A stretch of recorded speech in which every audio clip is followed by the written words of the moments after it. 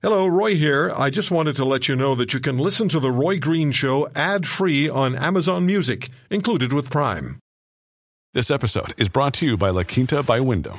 Your work can take you all over the place, like Texas. You've never been, but it's going to be great because you're staying at La Quinta by Wyndham. Their free Bright Side breakfast will give you energy for the day ahead. And after, you can unwind using their free high-speed Wi-Fi. Tonight, La Quinta. Tomorrow, you shine. Book your stay today at lq.com. The Roy Green Show with guest host Andrew Lawton continues on the Chorus Radio Network.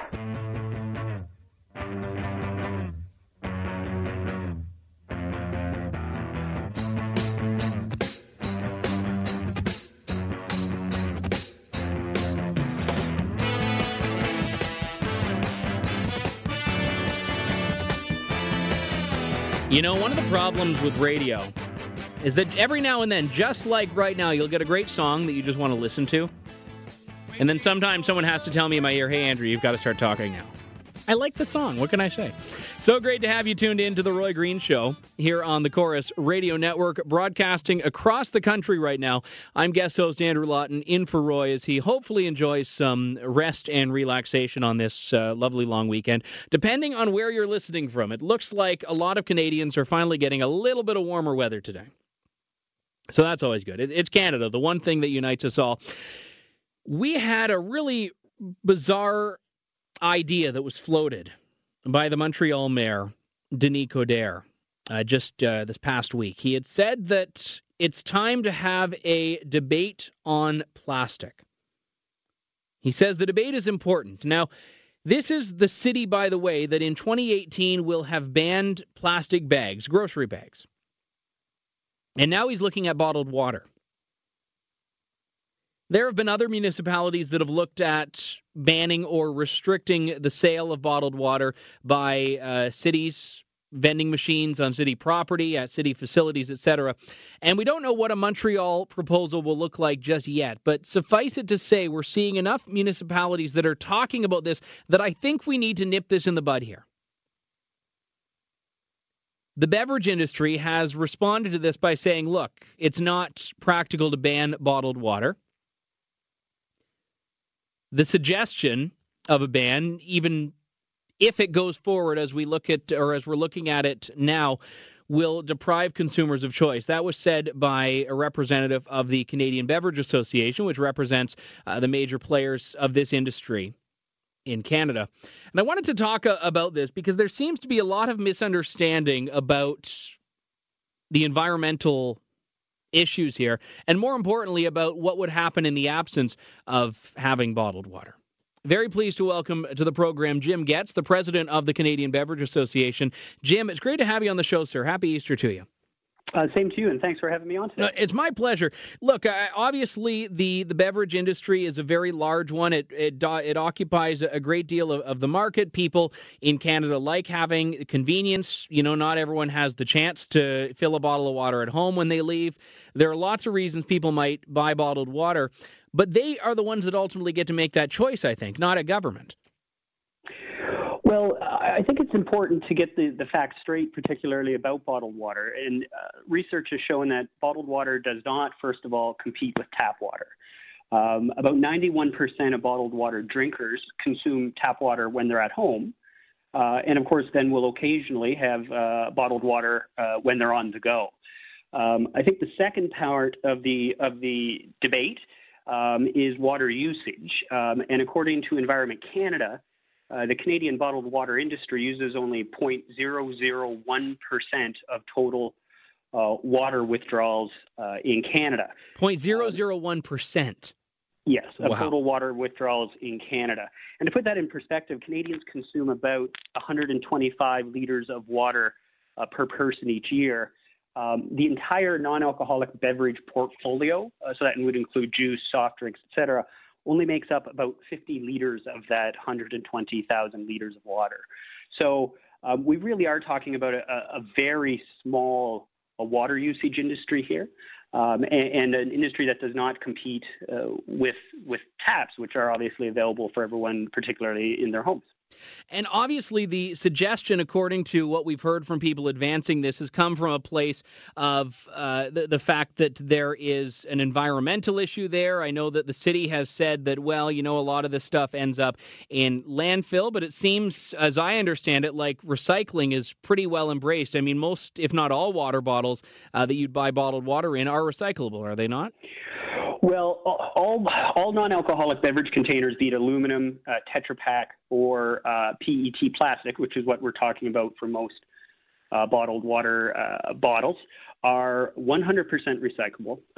In fact, PET plastic is bought and sold as a commodity. There's an economy around the recycling of bottled water containers. They're made into things like playground equipment, automobile parts, fleece clothing, and particularly can be made again and again and again, up to 70 times into new actual beverage containers. Canada should be proud about particularly about its beverage container recycling in this country, because it varies province to province, but we're slightly north of 70% of all beverage containers being recycled in Canada, which is one of the highest in the world. And we continue to work our industry does in jurisdiction after jurisdiction to continue to push that rate even higher. So forget Montreal here. I mean, it seems from the numbers that you're telling me, even if all of Canada's biggest cities, Toronto, Montreal, Vancouver, Calgary, etc., were to embrace this ban of sale of bottled water at city facilities, etc., it seems like it would barely be a blip just because of what you're telling me about where the actual consumption is.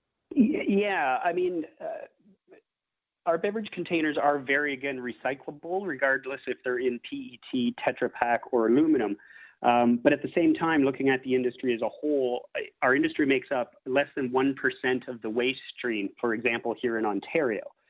So we're really looking at a very, very small part of the waste stream as far as what's going landfill. The majority of that, the largest part of that, is organic material, which is making up approximately 30% of what goes to landfill.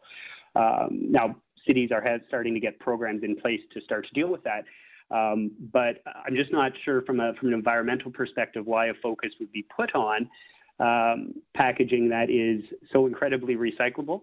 It is part of the circular economy. There are jobs that are dependent on the recycling of our material.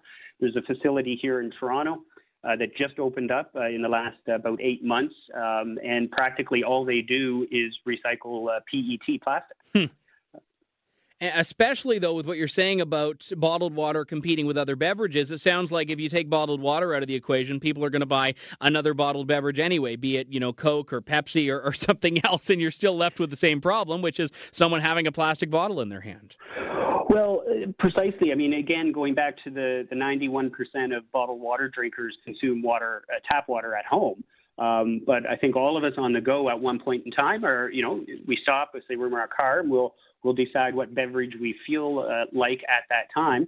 And again, if it's aluminum, Tetra Pak, or PET, that product is going to be consumed. And our hope at the end of the day, and we work very hard to make sure it is, that those containers will be recycled. So I think as far as obviously the goal of reducing waste in Canada, and promoting recycling and promoting the circular economy of the products we use and consume, the beverage industry is a bit of a model for that concept. I read that there are about 80 cities and towns, I didn't realize the number was that high, in Canada that have some level of restriction on bottled water. A lot of them are restricting the sale at schools or municipal facilities, etc. I don't know how accurate the numbers you have are, but has there been a dip in bottled water sales that can be tied to these sorts of restrictions at municipal government levels? There have been about 80 municipalities who have put a ban on bottled water, and it's only, though I should say, at municipal facilities. Yeah, no citywide ban. Yeah, no. About 4 times that many have considered bans on bottled water, okay, and have rejected them. So I think it's about 75 to 80% of municipalities who have thought about this have worked through the process of what a ban would look like, and and have rejected it. There are no citywide bans, certainly in Canada. But as far as the actual restrictions that we do have go, I'm just wondering if there's been a market impact that's had on actual sales or consumption. It has not. The bottled water sector of our industry is a growth sector. And it's not, I should say, not just pure bottled water, but there's a lot of products out there that are, base water, bottled water, but with just a touch of flavor added to them, just to add a little bit of taste enjoyment above and beyond, what a delicious cold bottle of water already is. So it is certainly a growth segment for our industry. I know one organization that's come out supporting bottled water restrictions has been the Council of Canadians. One of their representatives said that there's an environmental impact of using, making, and transporting the product. And she also said that there's a negative impact on communities where the water comes from. How does your industry respond to that claim? Well, we rely heavily, some of our bottlers rely very heavily on strong municipal water systems. So we support some of what that group is promoting, which is ensuring strong municipal water systems. I think I've already gone through about the water usage in our industry and how very, very small it is. So I'm not quite following the environmental impact there. As far as other environmental impacts, the entire food and beverage sector, water is intrinsic in everything we do, be it putting corn in a can or washing strawberries or making our beverage products. But we work very, very hard to reduce that carbon footprint, environmental footprint.